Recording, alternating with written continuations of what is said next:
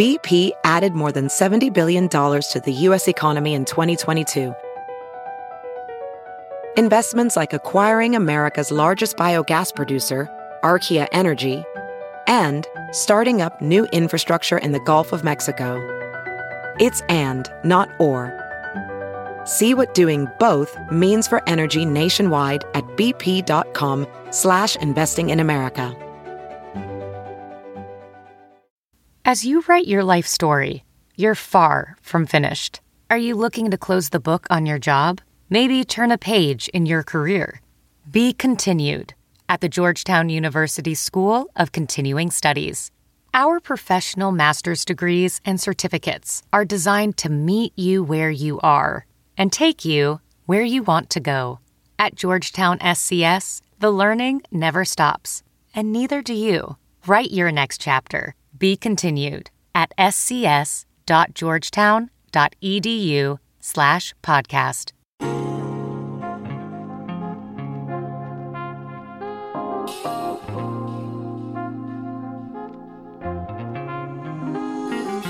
Hi, everyone.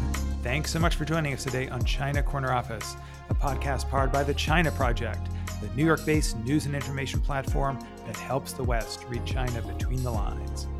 I'm Chris Marquis. I'm a professor at the Cambridge Judge Business School, and today we are joined by Yize Ding, who is an assistant professor of political science at the University of Pittsburgh. Yize is a scholar of comparative political development and has published a number of important papers on environmental policymaking and implementation, bureaucratic organizations, and more. Our podcast today focuses on her recently published book, The Performative State: Public Scrutiny and Environmental Governance in China. Yize first explains what she means by a performative state with helpful comparisons between performative and substantive governance, and she also provides useful examples of performative governance that she gathered through her on-the-ground fieldwork in an environmental protection bureau in China. We also discuss the trajectory of China's environmental governance and how her theory can be applied beyond the context of environmental protection, most notably to China's COVID policies. Yize notes while the repertoire of performance might be different, her theoretical ideas are quite generalizable. We also discussed the public's reaction to performative governance, and Yize gave specific case studies both inside and outside of China on when and how performance governance will work and when it'll fail. While we recorded this podcast in mid-November, our discussions are remarkably relevant given the recent waves of protests across China on COVID lockdown policies.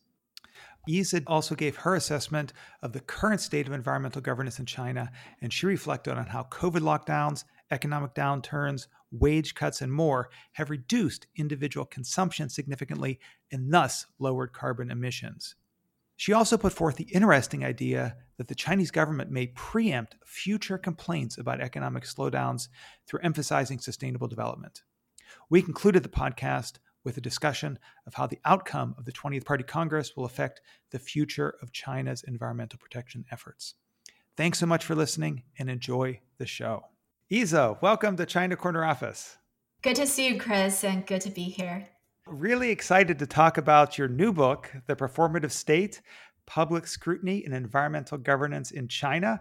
Just came out in September. I think really interesting given the environmental situation of the world and China, and also this theory of performative governance that you unpack in the book. Can you just say a little bit more about what you mean by the performative state? The performative state is about how states engage in theatrical performance of good governance for its citizen audience. It's well known that the Chinese Communist Party, CCP, derives its legitimacy from substantive performance and especially economic growth over the past few decades. In this book, I'm arguing that when the state is short-handed on some issues like environmental protection, but faces really strong public pressure to do something, it can also use these words, gestures, and symbols of good governance to appease public outrage. In political science, there's, is it like responsive authoritarianism where, the state attempts to make it seem like it's being responsive to citizens' demands. So I think this is part of it. But I think that many people think that authoritarian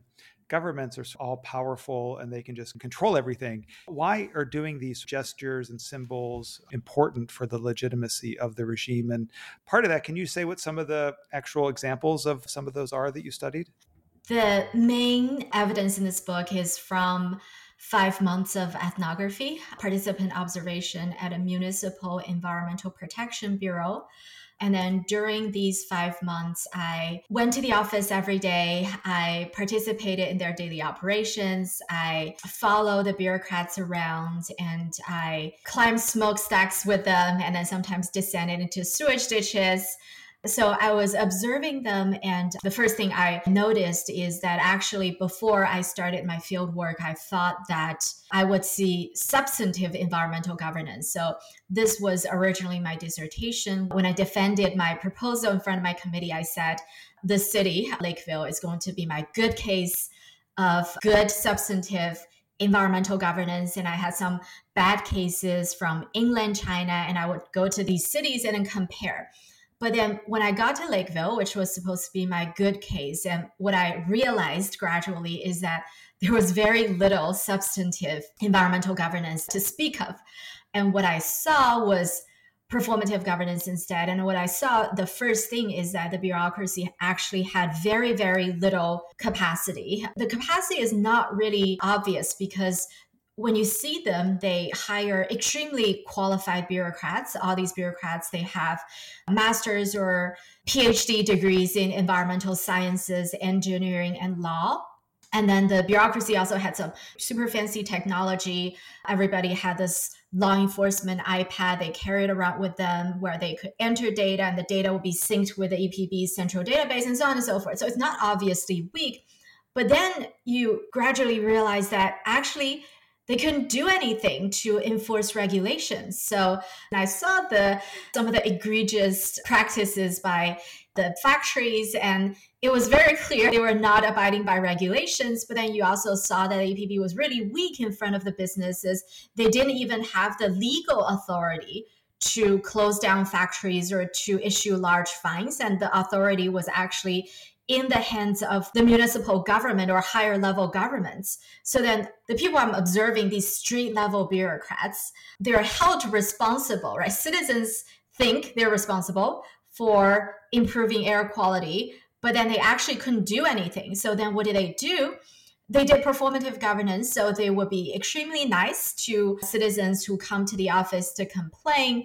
They would serve them tea. They would play therapist to citizens on the phone. And then some of my favorite stories were from just kind of bureaucrats answering calls, these petition hotlines. And then they would be talking to the people on these petition hotlines. And then oftentimes the conversations, it turned out, had nothing to do with the environment. And somebody called in and complained about air pollution by his neighbors cooking. And then you listen to them, you realize there's some ancient hatred between this person and the neighbor. And also enterprises calling the hotline to complain about environmental violations, regulatory violations by this enterprise, this paper plant. And then you realize the caller is another paper plant that's right next to this paper plant that's being complained about. So there's a lot of those things. And then people calling with their marital problems and wanted somebody to cry to and things like that. So in those situations, the bureaucrats are told to not hang up the phone on the caller and then to keep talking to them until they're satisfied with the conversation, regardless of the content of the conversation. Why do they have to do that? They had to do that because you can actually get fired if you don't appear responsive and devoted to the citizens. So occasionally you do see people getting fired. And then I just saw this recent regulation in Beijing saying that if somebody gets 2 citizen complaints about them, usually it's about their attitude while interacting with the citizens, then your year-end bonus could be significantly cut. So you can actually get punished for not being nice to the people. That's really surprising what a tough position all those bureaucrats are in. I never would have guessed that. And it maps really nicely to the 2x2 that you have in your development of this performative state discussion and theory. One dimension is capacity. So you described how this is a situation of low capacity, but also this idea that, people can get their bonus reduced or fired, suggests that sort of the scrutiny on them or the bar on scrutiny is very, very high. And I know that's the cell where low capacity, high scrutiny is where performative governance is dominant. Can you say a little bit more about this 2x2 you developed and how it helps us understand, I guess, governance, both performative and substantive more generally? So the 2x2 has two dimensions. The first dimension is state capacity, and the second dimension is scrutiny. In this very case, I'm looking at public scrutiny because in the literature on bureaucracy, we typically focus on scrutiny from principals to their agents. So the classic principal agent problem. But in this case, I kind of add to the equation scrutiny from wider society. And then just one more note on capacity, which I define as the state's logistical ability and political authority to perform its function. So when we think about how to measure capacity, it's both the amount of money, personnel, equipment, and expertise the state bureaucracy, the single bureaucracy has, but it's also, to borrow this Marxist term, it's the superstructural power of the state. So it's the amount of authority, clout, and influence this bureaucracy wields. And what this means is that capacity has to be understood in relative terms. And the example I like to give is I don't know if it's a good example, you can tell me, it's the Russian-Ukraine conflict. So we thought Russia had a strong army, but what does it mean for us to say Russia has a strong state, strong army when it cannot achieve its purposes of occupying the territory? And so in this case, the Chinese EPA or the Chinese EPB, the Chinese Environmental Protection Bureau, even though it hired really good, well-qualified bureaucrats, but if it cannot actually enforce regulations, at least not at the time during this study, then I call it weak.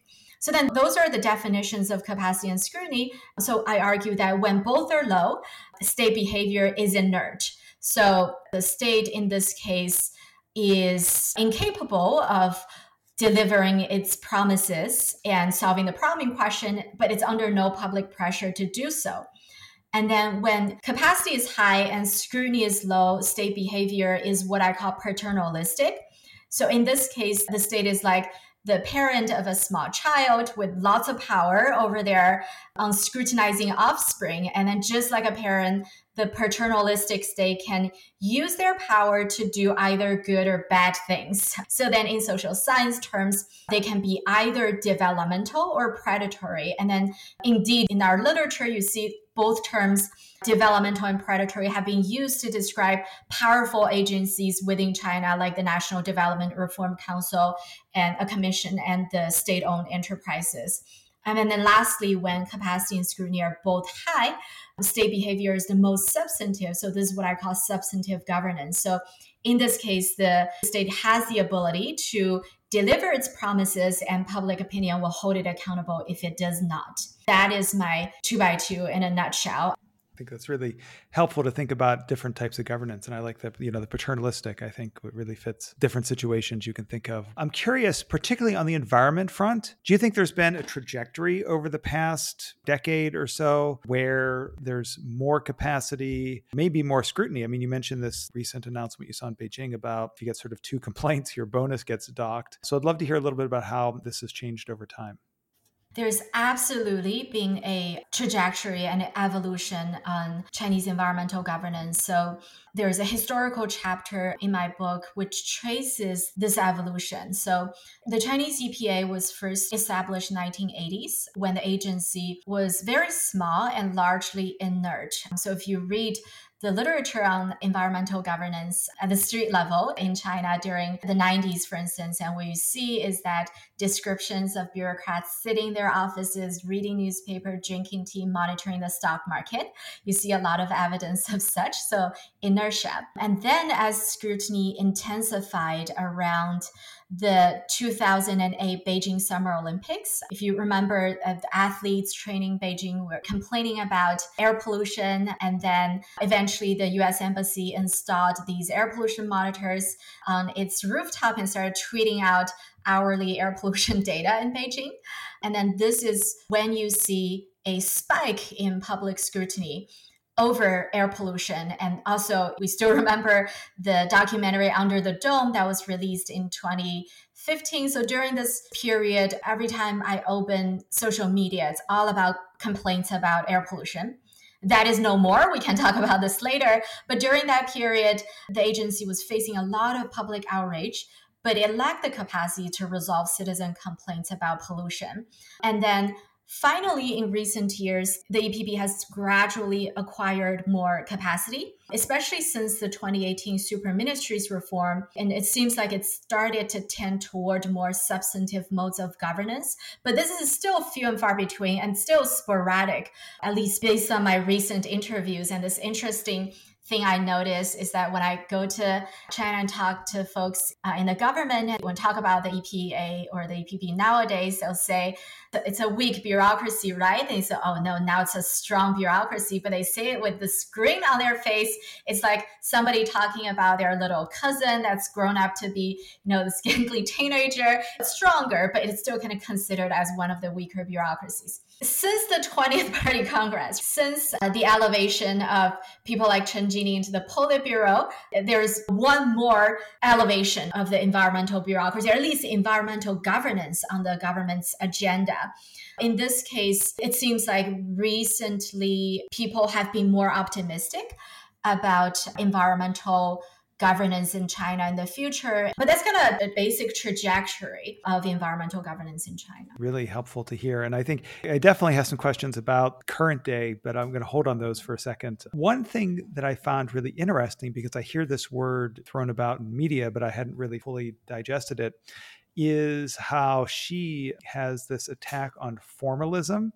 And this actually really syncs with your ideas of performative governance as well. And read a couple quotes here. He says that it uses flamboyant forms to replace concrete implementation, sort of and/or uses a glamorous appearance to cover up contradictions and problems. So this seems like not just an issue with the environmental bureaus and environmental governance, but maybe a broader set of issues. Can you say maybe how this then extends beyond the environmental bureaus and is affecting governance in China more generally? I think it was 2018 or 2019. Xi Jinping started this campaign against formalism and bureaucratism to tackle this problem. Formalism is a really interesting concept. Formalism is obviously a big part of bureaucracy because bureaucracy is about forms and it's about procedures. And then formalism is also a term that's being used by communist regimes critically. So Stalin wrote about formalism, and then the CCP has, since the 1940s, if not earlier, criticized formalism, pejorative in the CCP's terminology, and was borrowed from the Soviets, and it refers to this prioritization of forms, 形式 over content, 内容 or substance, 实质. In a study I did with Michael Thompson Brewster, who's a PhD candidate at the University of Michigan, we found that there's been skyrocketing instances, critical mentions of formalism in the People's Daily in recent years. And then there's been this campaign, I think 2018, 2019, about campaign against formalism. And what that tells me, and obviously the first thing is I'm not crazy. This is something that does exist and not just in this little bureaucracy and in this big city, not little city. So it is also a problem that the party notices and is aware of and is concerned with. However, I also want to emphasize that there's some differences between formalism and performative governance, because performative governance is not just about filling out the forms, going through the motions and muddling through and so on and so forth. So it captures the formalist side of performative governance, but it's not just that. It is also gestures of concern, gestures of submission, gestures of benevolence and submission to the people. It is about being people's punching bags. It is about serving people tea. It is about being nice to people, really showing that your sincerity and then how much you care about them, even though you cannot do anything about what they're upset about. So there is this more theatrical performative side to performative governance, and there's more this formalistic side of performative governance that is closer to this sociological concept of symbolic implementation, perhaps. One thing that also jumped out, I mean, you do discuss it in later chapters, is COVID. And this is something where it seems that there was a lot of substantive implementation. Can you say a little bit about how China's COVID policies and responses fit with theory that you're developing? It's really hard to thinking about this. And surely there's been a lot of performative governance during COVID management. And perhaps the repertoire of performance would be different in that case. People have mentioned to me, you have these dabai. Yeah, I was thinking the same thing, actually. Yeah, and then going into the street, spraying disinfectants onto the street, being performative. I guess it is also, people consider that symbols of effective good governance, that is performative governance. But then you also see a lot of predatory behavior from the state.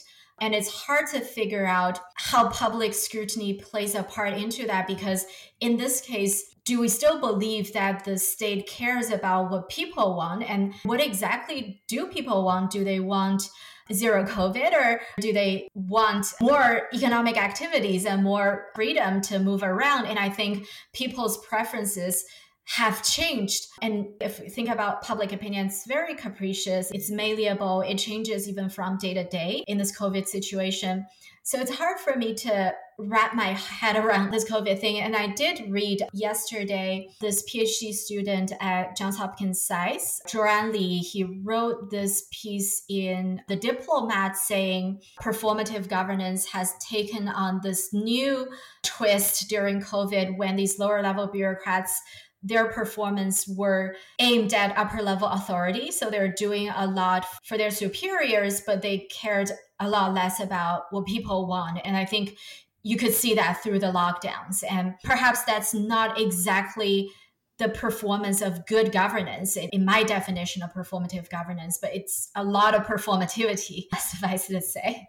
Definitely a lot of symbolic action. I think maybe that we're sort of still too historically close to everything that's happened to have a good perspective on all of the different processes. One of the things that I was thinking about when reading your book, and some of the work that I've done in the past, not just in China, but globally, has looked at social movements, protests, more active type of civil society. You know, obviously, COVID is a little bit different of a situation. Around 2010 to 2015 or so, my impression was that there was a lot more activism around governance, or if there's some sort of plant for trying to build in some place that had some chemicals, you know, there was a lot of citizen activism. But it seems that has slowed in recent times. Is that your sense, or maybe just the news isn't getting out? That is definitely my sense. Okay. My sense might be wrong, but that's definitely my sense, is that around about the trade war. And I think my observation is that Chinese citizens, just like the voters in democracies, that they're also a single issue, not voters, but single issue people, right? Like we're all single issue people, maybe like 2 or 3, but not more than that. I think the attention of public opinion really changes. Obviously, when Chai Jing's documentary Under the Dome was first released, it was viewed so many times and everybody was supporting it on social media. But if you think about how people talk about this today, many people believe it's some kind of American conspiracy because it received funding from American foundations, and it's a documentary to sabotage China's economic growth. And then Chai Jing is also perceived as not a good figure. And then some might even call her a traitor. So I think this shows not only has the public paid less attention to pollution in recent years, and also I think there's no doubt that air quality, at least in Beijing, has improved since 2017. And I think I haven't seen the latest data because we also know that in the past 2 years, some of those coal plants that the government stopped building, they restarted construction for these coal plants. So we don't know what's happening right now, but I think part of that perhaps also comes from improving air quality. But I think a lot of that also is related to public attention shifting toward things like US-China relations, a rivalry with the United States, and also economic problems. So the economic downturn, problems with employment for graduates. And I think those are the bigger issues people are paying attention to. And obviously COVID. On the sense of what people are paying attention to and sort of thinking back to reading your book, reactions to the performative actions on the results sort of from these street level bureaucrats is really interesting to me. Like I think about myself, my neighbor is cooking things that are creating a lot of smoke and are very annoying. And I go to the EPB and they're like, yes, I understand. Let me give you some tea. And they're very, very nice. That might work once or twice. But if my neighbor or the factory next door keeps doing it, I'm going to be kind of annoyed.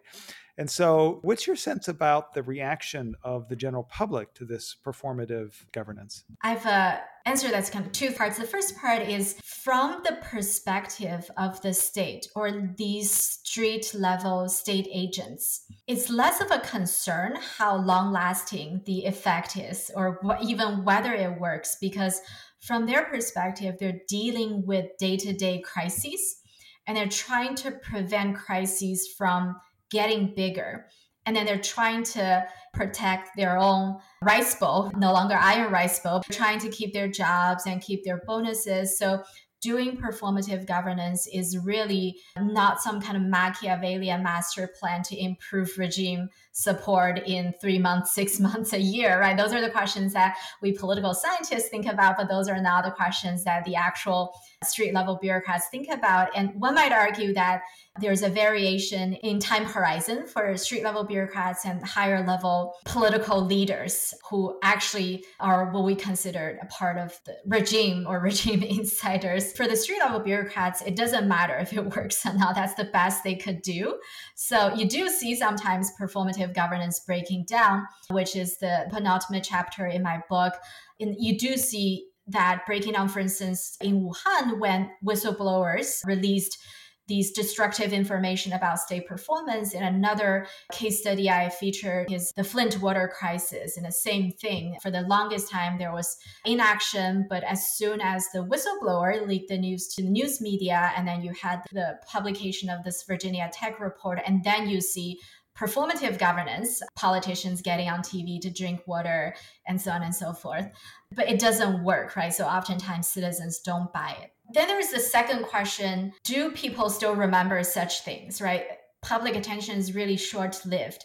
If you do it periodically, I don't know if there is this clear, rational learning thing that people are doing. This morning, one of my grad students, Huzing Zhanging, had just published this paper on politicians weeping, crying for a public audience, which I consider it's performative. And what he found is that the effect, it does improve your popularity, but the effect lasts for about 2 months. That was really interesting to read. So I thought 2 months is not too short. And then, you don't cry every day anyway. So it's really interesting. I know sort of like Wen Jiabao is very famous. Yeah, exactly. It's on Erdogan crying. And apparently public approval improves for about 2 months and then peters out.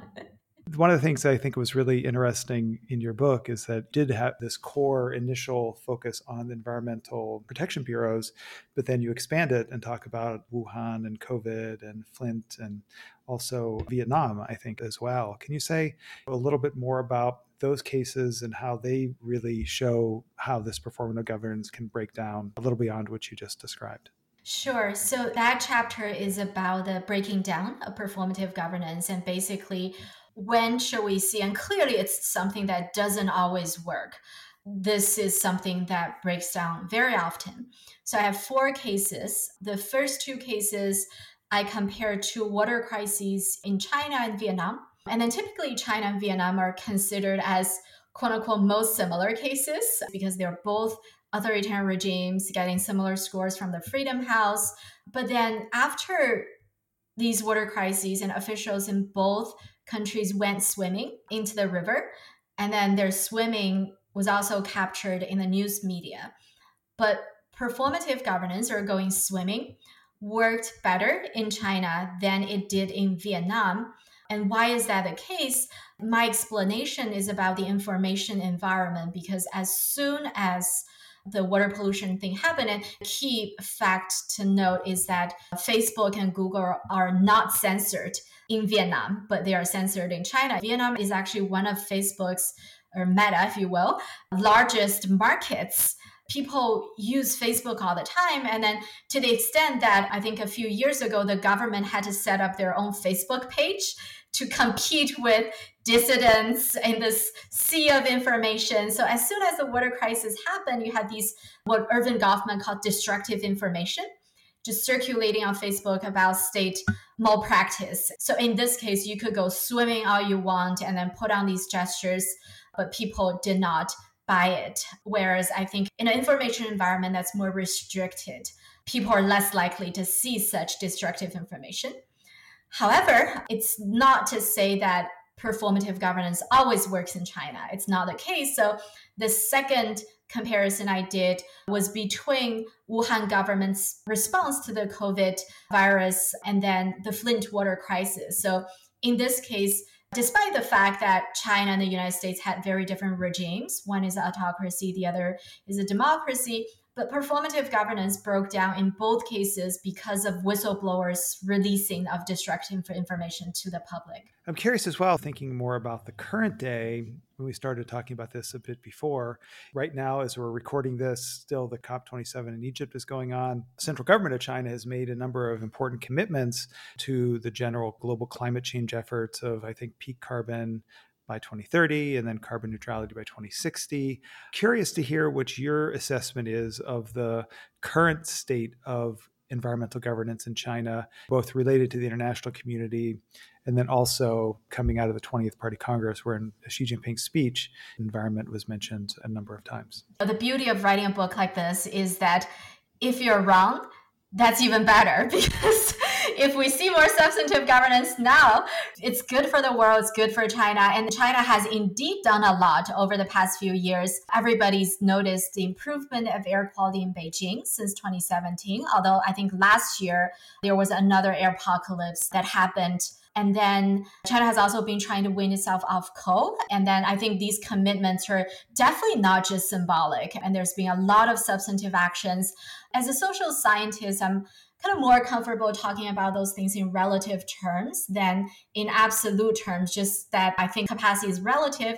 We see this clear trajectory from performative governance toward substantive governance in recent years. But am I comfortable with saying everything is substantive? I think it's definitely not the case. I think there's still a long way to go. It's never a smooth ride. And I think the most dramatic example was also from 2017, this coal to gas policy that the central government implemented in some northern provinces and asking people to switch from coal to gas overnight. And then right after that, we read in the news about, because some places didn't have the infrastructure for gas or gas price was really expensive.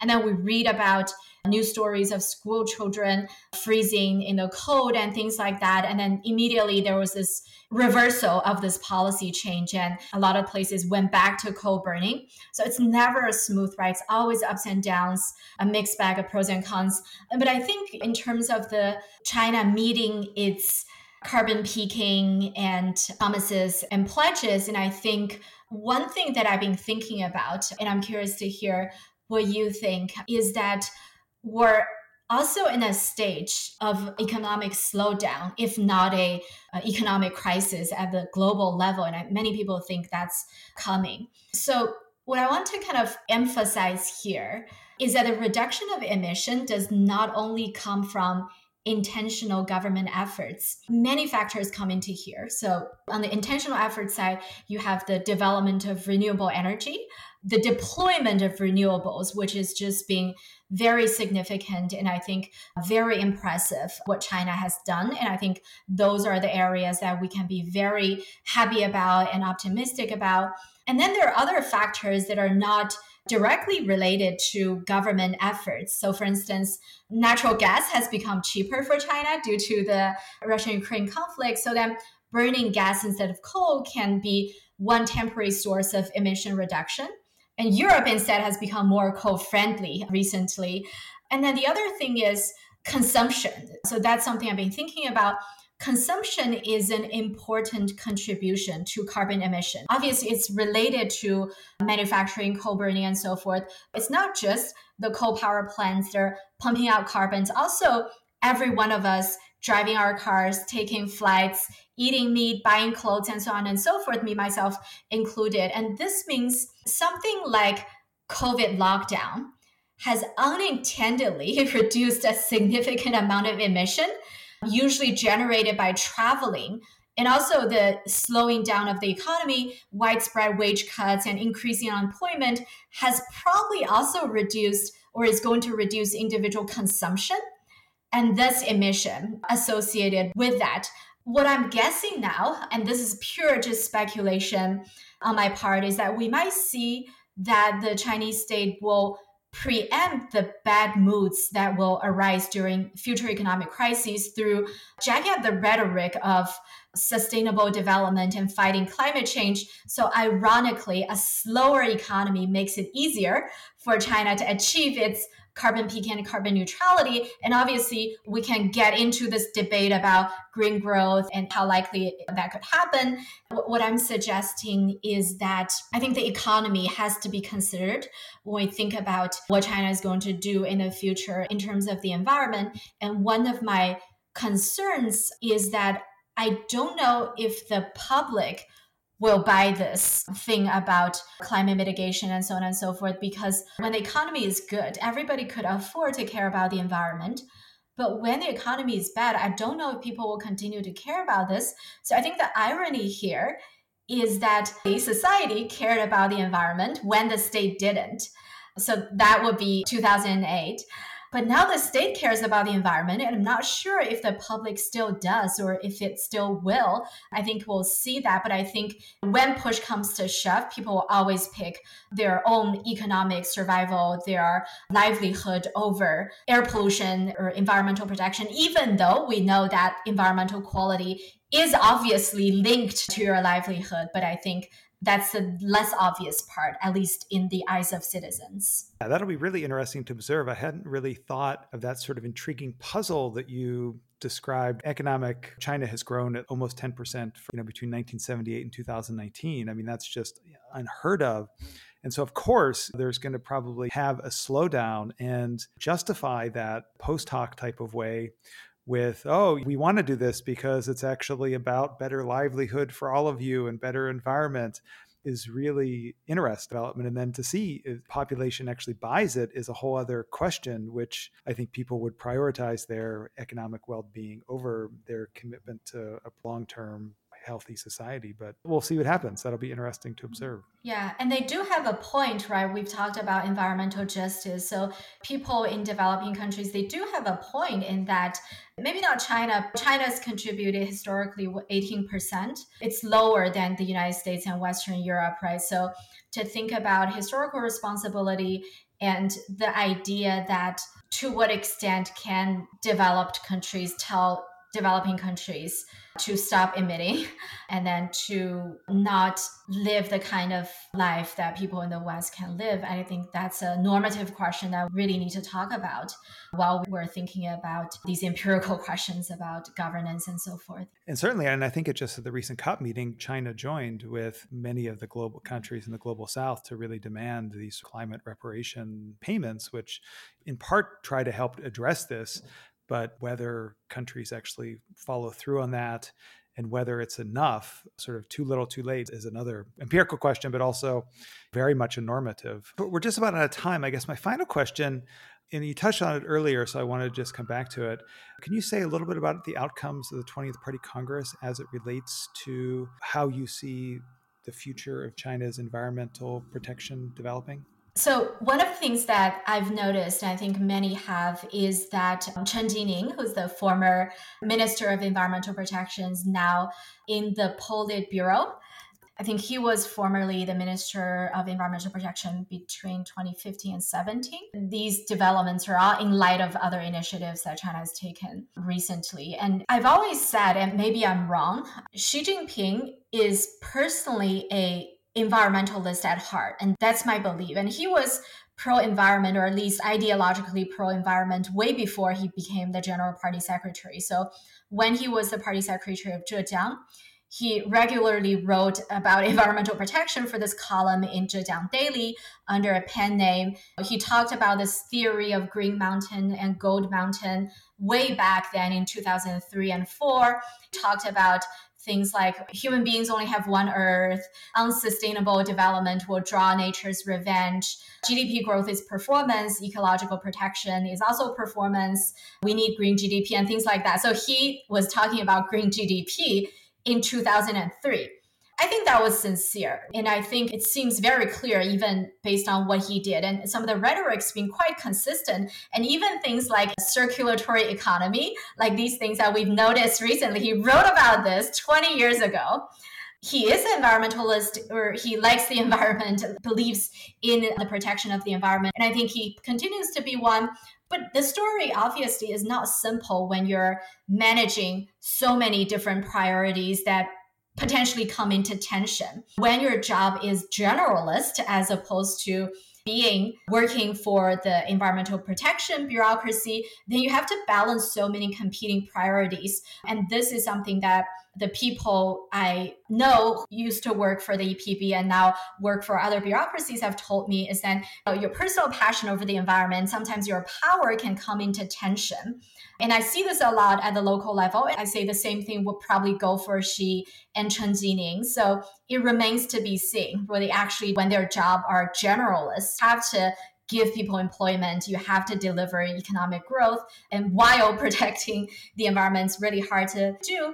So going forward, so that's one of my observations. One thing that people noted, and also I mentioned in my book, is that in the past, I think there are some really intriguing empirical studies showing that if you are a director of the environmental bureaucracy, means the end of your career. So one of my interviewees from the organization department, which is the CCP's peer office, said that being promoted to become a director of the EPB director means the end of somebody's career. And then there's this really interesting paper by Wang Zhen in the Journal of Contemporary China finding that if you're a local director of an environmental protection bureau, your likelihood of being promoted to more powerful positions within the party state is a lot lower than if you were directing the DRC or other more powerful bureaucracies. So I think like Chen Jining is a counterexample to that theory. So maybe we're going to start seeing people in the environmental bureaucracy being promoted. And obviously this has not happened at the systematic level yet. But I think if that happens more, then I think that's also another good signal for the environment. I always like ending on a good note. And so both of these things that you mentioned, the one history that Xi Jinping has in promoting environmental topics, which I was not aware of, does sort of bode well for at least potentially indicate some of his underlying interests, which is so hard to tell nowadays. And I think too, do think that if someone's going to be promoted to the Politburo, it probably is sort of a leading indicator of future trends. And I think that because China is really a country that potentially could have some serious negative impacts from climate change issues, that alone, I think, will hopefully spur attention. So good. So I think the environmental outlook for China actually is relatively a positive trend. Thank you so much, Isa, for joining us on China Corner Office. Thank you for having me.